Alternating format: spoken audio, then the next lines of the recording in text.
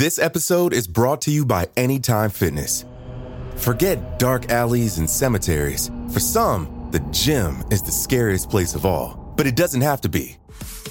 With a personalized plan and expert coaching, Anytime Fitness can help make the gym less frightening. Get more for your gym membership than machines. Get personalized support anytime, anywhere.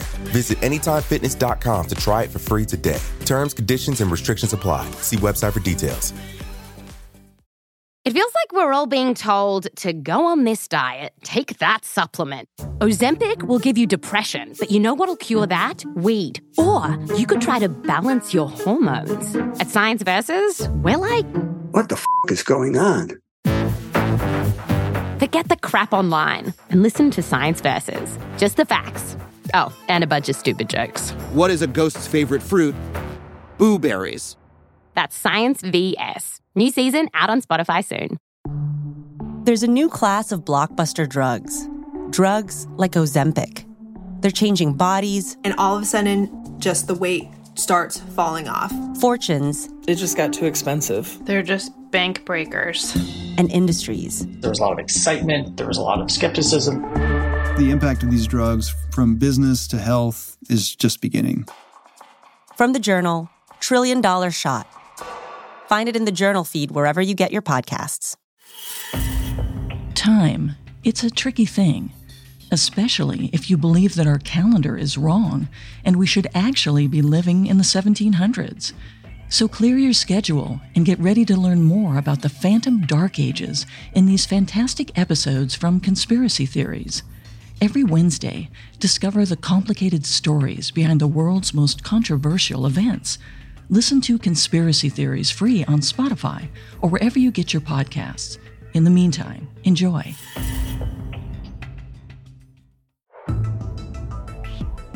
At 11:59 p.m. on December 31st, 1999, the world counted down the final seconds of a millennium.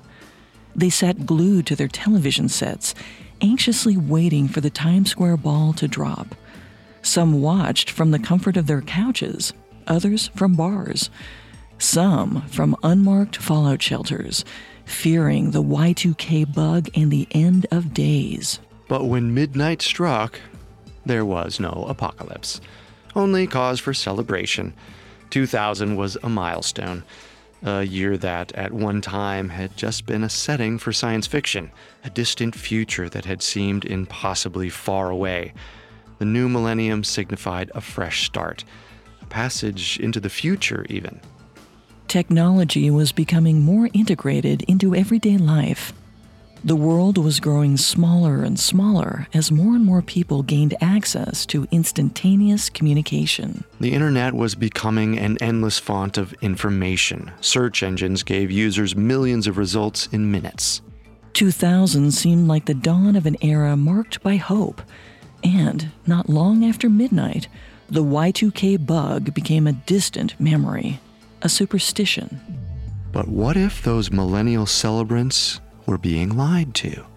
What if the people who make the information and keep the records didn't want them to know the truth? Like the fact that we might actually be living in the year 1723. And maybe we should keep our fallout shelters stocked.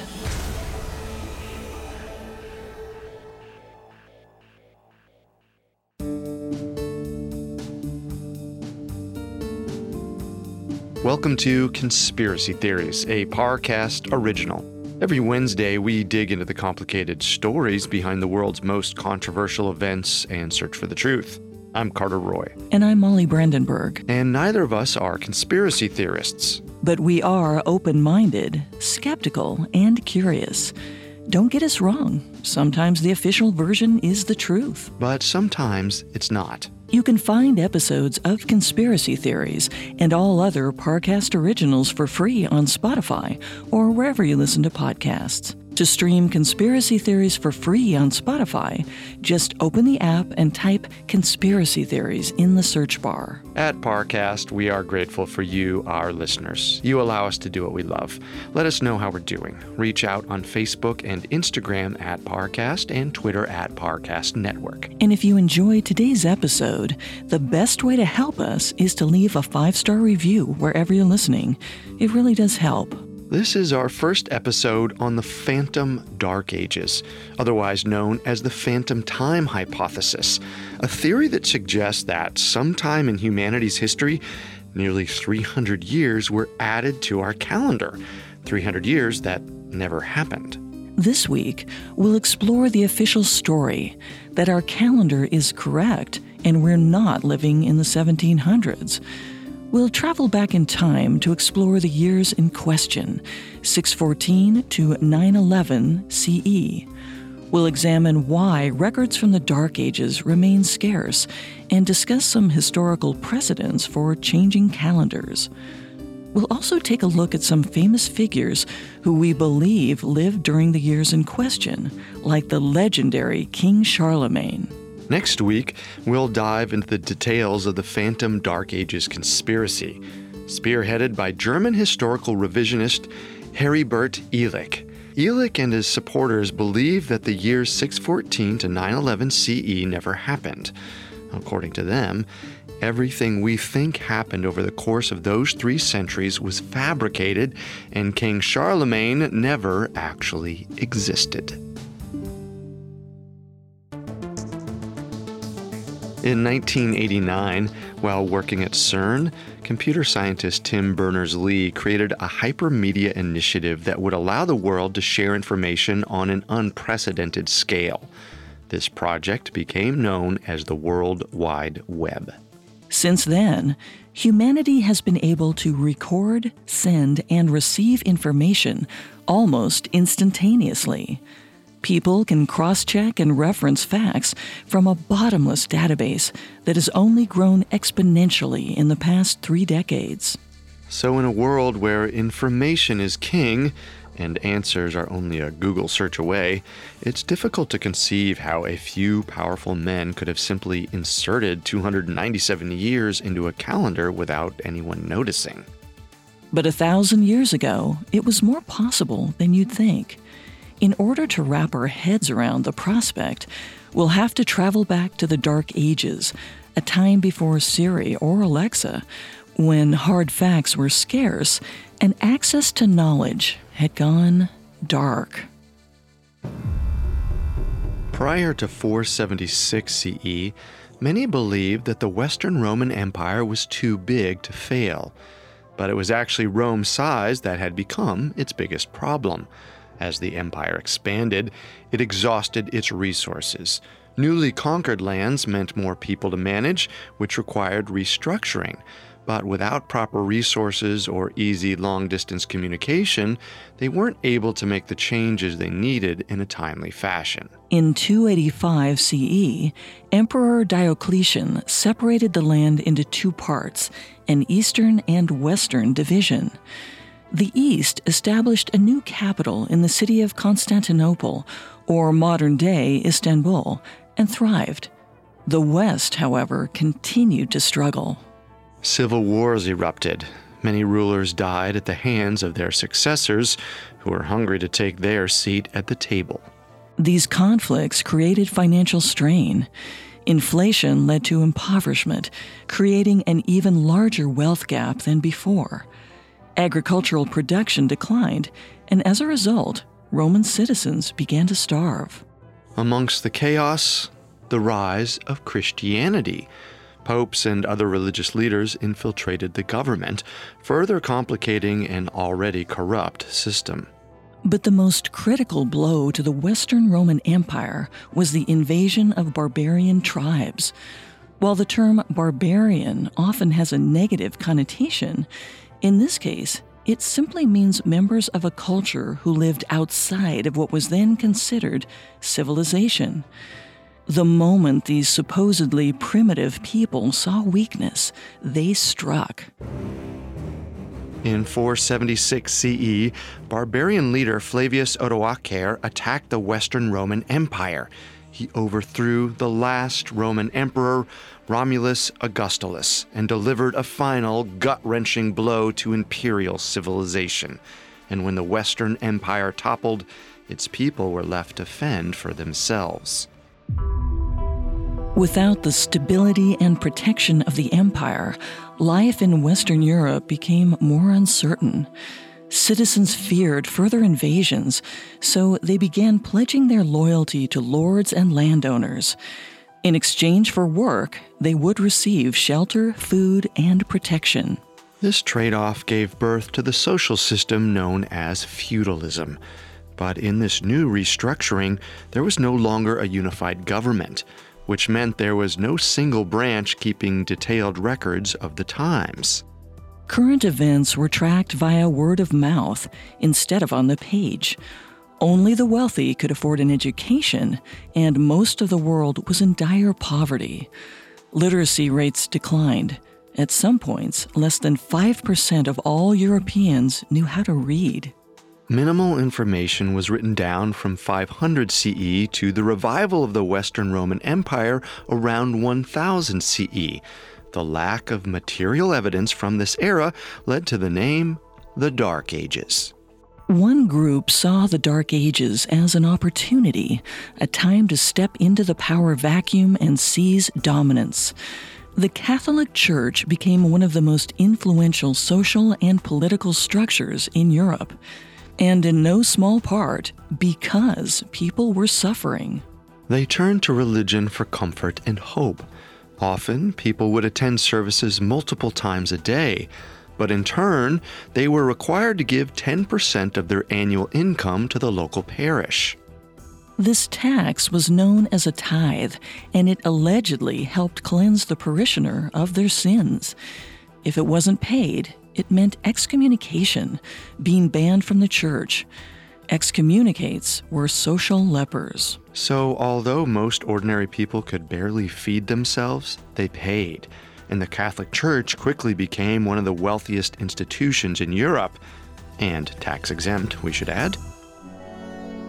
People flocked to become priests, monks, or nuns, thanks to the privilege these positions offered. In most cases, members of the clergy and nobility were the only ones who could afford to learn to read and write. Which meant the wealthy were the only ones able to keep records of the times. And as a result, they became the ones with the power to rewrite history as they saw fit, no matter what was real or true. Commoners lacked the ability, or frankly the desire, to question anything. Interestingly, there is proof of false documentation from this time.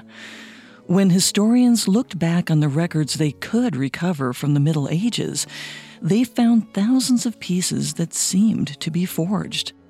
Take, for example, the document titled The Donation of Constantine from the 8th century. The document was thought to be written by a Greek or Roman clergyman pretending to be Constantine the Great.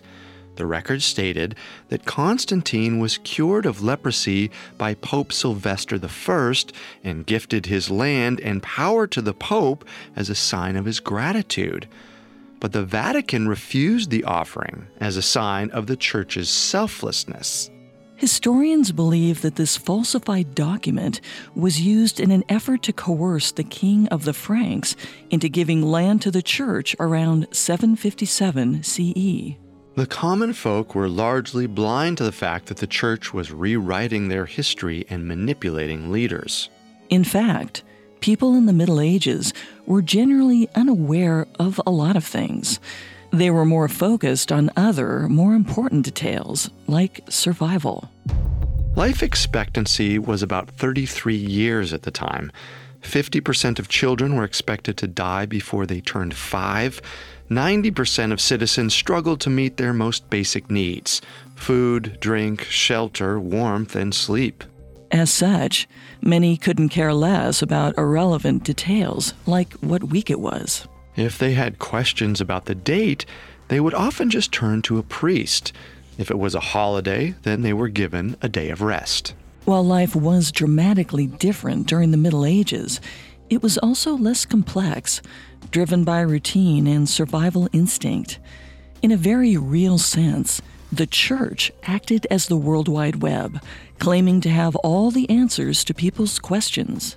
Which gave the upper class an opportunity to take advantage of its citizens. The church stoked fear with tales of Satan, demons, and the fires of hell. They used that fear to incentivize worshippers to hand over money to save their immortal souls. And then, behind closed doors, they used that money to advance their agendas. Agendas like backing leaders who promised to conquer new lands for Christianity. Every new convert meant a new income stream, direct to the church's treasury. And as the alliance between church and state grew stronger, the worse the manipulation became. In fact, the duo may have had just enough power to casually insert 3 centuries into the calendar without anyone noticing. Coming up, we'll meet Emperor Otto III, the 3-year-old king. This episode is brought to you by Anytime Fitness. Forget dark alleys and cemeteries. For some, the gym is the scariest place of all. But it doesn't have to be. With a personalized plan and expert coaching, Anytime Fitness can help make the gym less frightening. Get more for your gym membership than machines. Get personalized support anytime, anywhere. Visit AnytimeFitness.com to try it for free today. Terms, conditions, and restrictions apply. See website for details. Now, back to the story. In 476 CE, the Western Roman Empire crumbled. The survivors of this once unified and secured European nation were now scrambling to stay alive. 90% of the population was living in poverty as serfs or slaves. Securing food, shelter, and safety became their only concern. Literacy was reserved for the rich and powerful, and the only people with the tools to keep records of the time were leaders in the Catholic Church. As such, many turned to papal leaders for answers, guidance, and more importantly, hope. But under the new decentralized feudal system, hope was hard to come by.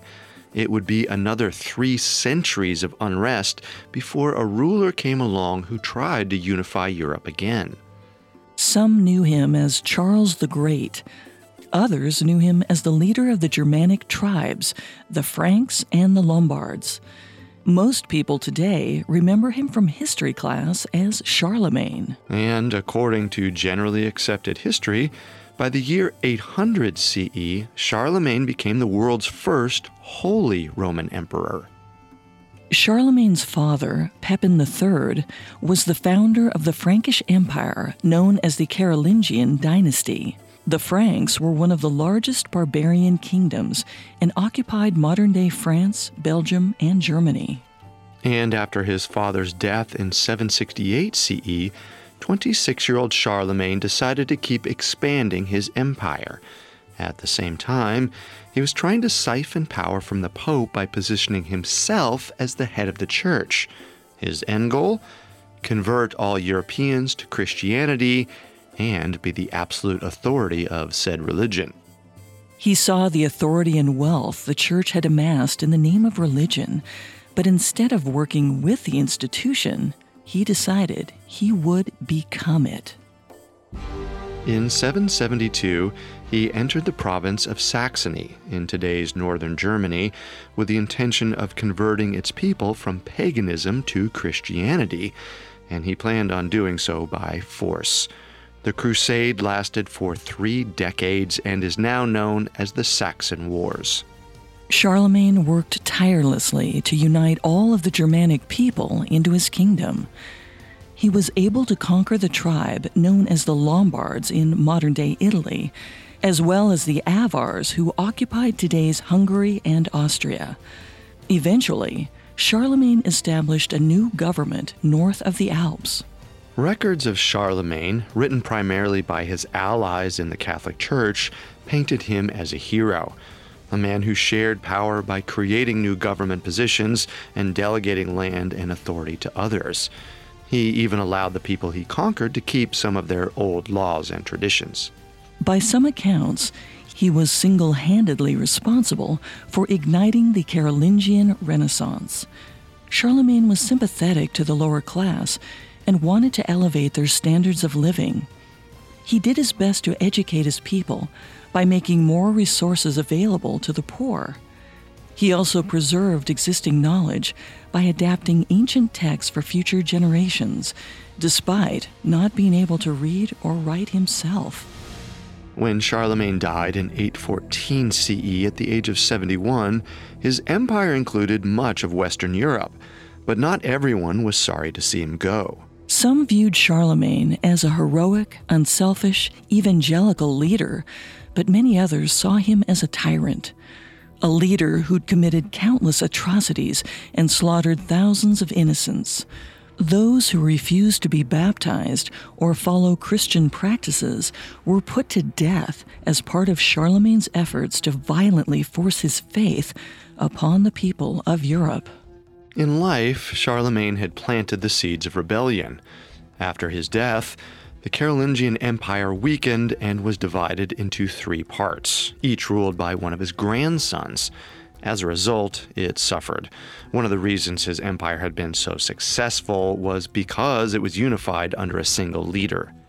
By the end of the 800s, the Carolingian dynasty collapsed. Then, in 919, Duke Henry the Fowler was elected king by his fellow German dukes. He bore a son who would come to be known as Otto I, thus beginning the reign of the Ottonian dynasty. Otto I grew up hearing the courageous stories of Charlemagne. His predecessor quickly became his hero. When Otto I took the throne in 936 CE, he made sure he was crowned, like Charlemagne, in the capital of Aachen. But Otto was paranoid about losing his family's claim to the throne, so he made his 6-year-old son, Otto II, the joint ruler of Germany, and he hired a monk named Gerbert of Aurillac to be young Otto II's tutor. 6 years later, 12-year-old Otto II became a full co-emperor. It was a stroke of genius. The more time people spent answering to his son while Otto I still held control, the less likely someone else might usurp his power when Otto eventually died. It worked as anticipated. When Otto I died of fever in 973, 18-year-old Otto II was given full reign over the empire without argument. He worked tirelessly to expand upon his father's legacy by strengthening their hold over what would become modern-day Germany. However, Otto II's occupancy of the throne was also cut short when he unexpectedly died of malaria at age 28, only 10 years into his reign, and his successor would be the one to plunge the empire into political chaos. Why? Because the new king of Germany was his 3-year-old son, Otto III, one of the youngest ruling monarchs in history. The 3-year-old king of Germany followed in the footsteps of his father. He too was coronated in Aachen, Germany on Christmas morning in 983. The same date that legendary ruler Charlemagne had been crowned Holy Roman Emperor, exactly 183 years prior. And as he grew up, he was tutored by the same monk who educated his father, Gerbert of Aurillac. But unlike his father, Otto III wasn't much of a king. In fact, during his childhood, his mother, Theophano, was the true leader. Theophano made all executive decisions behind the role of regent. At the time, in Western Europe, a woman leading a country was unheard of. She raised Otto III to understand the power that everyone in his family held. He knew he had the potential to change his fate and that of his people. He began fulfilling his destiny at the young age of 14. The boy focused on resurrecting the Roman Empire by reintroducing Christianity throughout his land. He saw an opportunity to seize even more power after the death of Pope John XV in 996. The teenage king decided he would appoint his 24-year-old cousin as the new pope, Pope Gregory V. And Gregory became Otto III's most powerful pawn. It seems that the two may have had an agreement, because only 18 days after his appointment in May 996, Gregory V returned the favor by crowning Otto III the new Holy Roman Emperor. Symbolically, he now held the authority of the rulers who had gone before him. As the years passed, the blend of politics and religion in Otto III's regime became more complex. He became obsessed with the idea of Christian millenarianism, a belief centered around a 1,000-year period referenced in the Book of Revelation. Many believe that 1000 CE was the year that Christ would return to Earth and establish a utopian kingdom. So when Gregory V died in the year 999, the 19-year-old king believed the next pope would be one of the most important of all time. He appointed an ally who could help him shore up power, his confidant and tutor, Gerbert of Aurillac, who was named Pope Sylvester II. At the height of his dominance, Otto III was ruling over most of modern Germany, northern Italy, and eastern France. And with Pope Sylvester II overseeing the Vatican, the two were able to amplify their reach. According to Emmett Scott's book, A Guide to the Phantom Dark Age, the two men decided to strengthen the Christian faith by adopting the AD, or Anno Domini, dating system. Anno Domini, often mistakenly translated as after death, actually means the year of the Lord. Prior to that, they'd been using the Roman Julian calendar, but the use of Anno Domini allowed them to Christianize timekeeping. But this was only phase one of their plan. There is speculation that a meeting took place between Pope Sylvester II, Otto III, and possibly Byzantine Emperor Constantine VII around 999 CE. What exactly happened between the three is unclear. But most scholars assume that the trio met up to strategize. Otto III and Pope Sylvester II were eager to fulfill the prophecy of Christian millenarianism, and the new era would begin the very next year. But they feared God might need a little assistance to initiate the end times, so they decided to help push up his schedule. In essence, they were plotting to destroy the world. Coming up, Otto III journeys into Charlemagne's tomb, hoping to trigger the end times. Now, back to the story. In 999 CE, Holy Roman Emperor Otto III appointed his mentor as the new pope, Pope Sylvester II. The two shared dreams of reviving the fallen Roman Empire and making it more powerful than it had ever been, even at its peak around 100 CE, and they'd do that by waging a religious war. Some interpretations of the gospel contended that Jesus Christ would return shortly after his acceptance in all nations. He would gather the just, fight off hostile invaders, and create a utopian kingdom.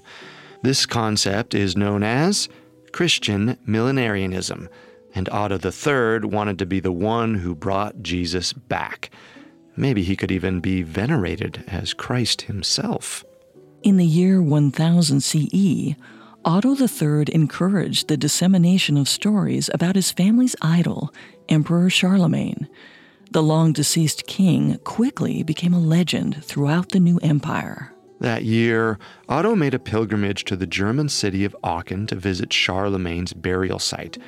But when he arrived at St. Mary's Chapel, he was uncertain exactly where the tomb was located. The information had been lost to time. Otto demanded that the chapel's stone floor be removed so he could search for the grave.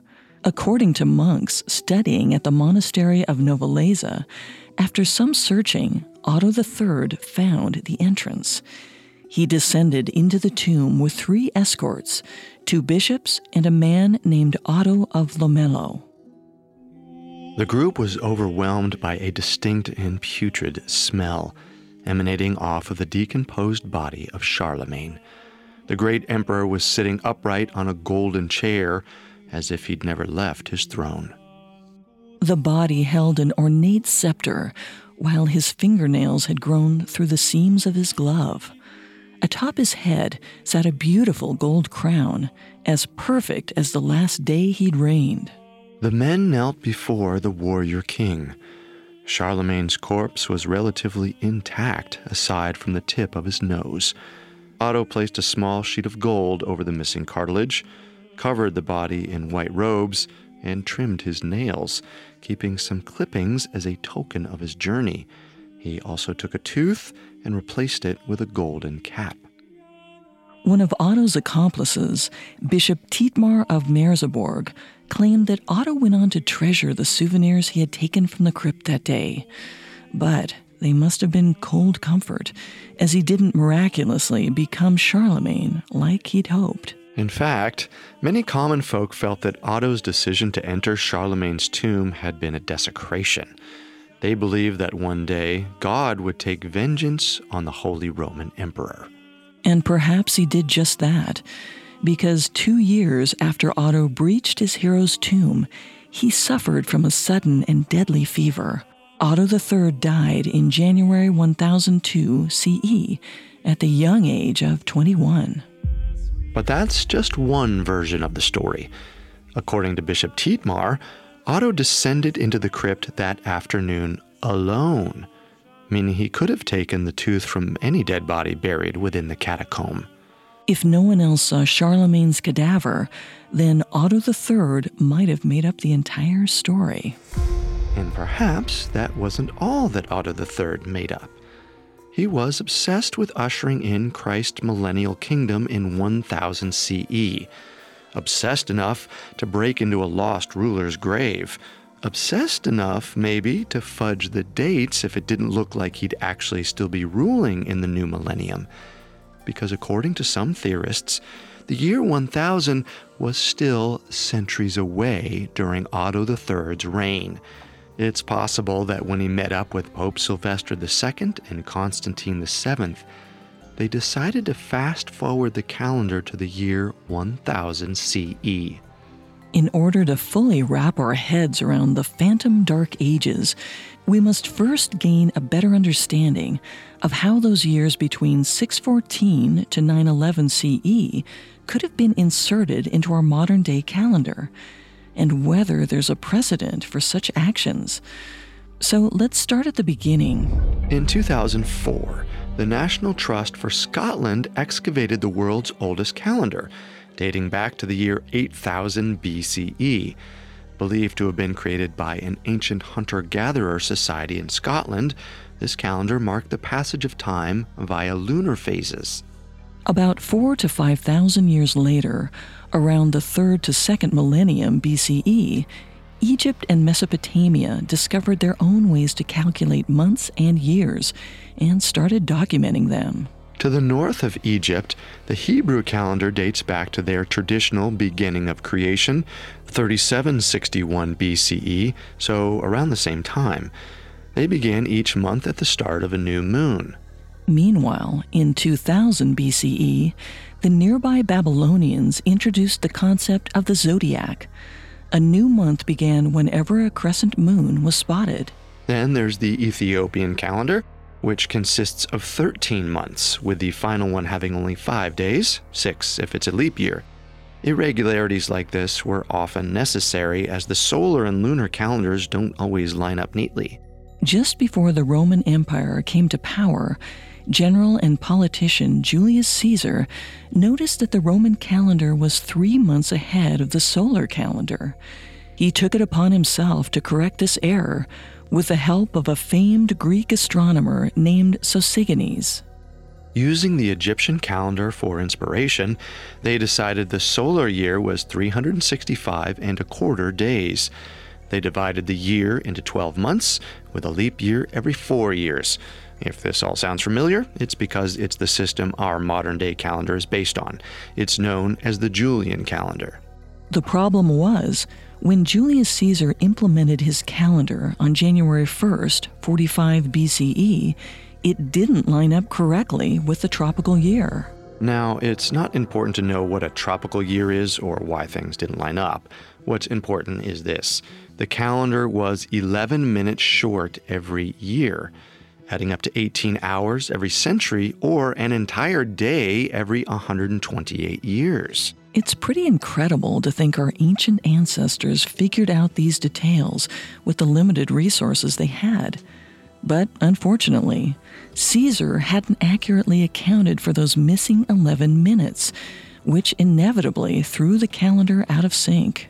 And it wasn't until over 1,600 years later, in 1582 CE, that the head of the Catholic Church, Pope Gregory XIII, decided the problem had gotten out of control. The Pope was annoyed that the equinox was scheduled to fall on March 11th, according to the Julian calendar. Yet Easter was traditionally celebrated on March 21st. So, in an effort to fix this frustrating error, the Pope decided to erase 10 extra days that had accumulated since the start of the Julian calendar. So, October 4th, 1582 came to a close, and people woke the next morning on October 15th, 1582. In the blink of an eye, Pope Gregory XIII had erased 10 days. Instead of the 5th, it was the 15th. The Gregorian calendar and the Julian calendar followed the exact same format, which included 12 months, 365 days, and that leap year every 4 years. But there was one key difference. The Gregorian calendar made up for the sets of 11 missing minutes by inserting a leap year every 4 years, except when the century year is not divisible by 400, which means there are some periods of time where we go 8 years between leap years instead of the usual 4. To put it simply, while the year 2400 will be a leap year, the years 1800, 1900, 2100, and 2200 were not and will not be leap years because they cannot be evenly divided by 400. So, for those of us lucky enough to live until the year 2104, we'll get to see that period of 8 years. And somehow, this mind-bending rule helped Pope Gregory XIII readjust the calendar, setting it back on its proper course. But the thing was, Pope Gregory XIII had made a different mistake. That 11-minute gap that had accumulated over the years didn't add up to a discrepancy of 10 days. Instead, it added up to 13. Which was what made conspiracy theorists suspicious. For some reason, Pope Gregory XIII's math seemed to indicate he was calculating the discrepancy between 45 BCE and 1282 CE, not 45 BCE and 1582 CE. A 300-year difference. But that doesn't mean there's evidence of a conspiracy. Any calendar is, at its core, strictly subjective. The first calendar didn't begin with the Big Bang, which ultimately means the measurements are all theoretical. In fact, as we've seen, they're often determined by just a couple powerful men who have the ability to snap their fingers and make 10 days in October disappear. Which brings us to the question, was Pope Gregory XIII completely unaware that he'd made a simple mathematical error? Or was there something more nefarious happening behind the scenes? This is the million-dollar question behind Heribert Ehrlich's phantom time hypothesis. Around 1986, the German systems analyst and historical revisionist picked up on this 3-day discrepancy and was certain it wasn't just a mistake. He wondered if Pope Gregory XIII could have, instead, been compensating for a date-editing conspiracy that had begun in the Catholic Church centuries earlier. And this got Ehrlich's gears turning.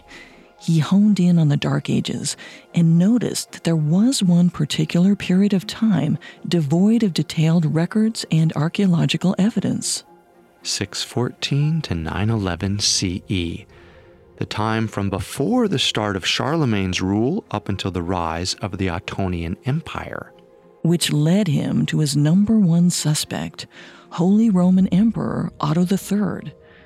He believed that Pope Sylvester II Otto III and possibly Constantine VII had met in secret and decided to move themselves from the 7th century into the new millennium. They were the ones to create this blackout in history. And on top of that, Pope Gregory XIII helped them to cover up this conspiracy when he converted the calendar over to the one we use today. Soon enough, Ehrlich's theory began gaining traction. One fellow German engineer and historian, Dr. Hans Ulrich Niemitz, joined Ehrlich on his quest to prove that his hypothesis was actually the truth. Next week, we will take a look at our single conspiracy led by Ehrlich and Niemitz, that the teenage Holy Roman Emperor Otto III and his cohort, Pope Sylvester II, added 3 centuries to the calendar. They created a giant hole in history, which was then filled with a fictionalized cast of characters, one of them being the great Carolingian emperor known as Charlemagne. We'll explore the absence of archaeological evidence from 614 to 911 CE and determine if there's any proof that historical events from this period never happened. Then we'll examine Ehrlich's suspicion that Charlemagne is a completely fictionalized character. Otto III crafted Charlemagne into an ideal, a Christ-like figure that could unify the world. Finally, we'll see if there's a scientific way to test Niemitz and Ehrlich's claims. Can measuring tree rings or tracking astronomical events prove that we really are living in the 1700s? Perhaps we did in fact celebrate our passage into the millennium prematurely.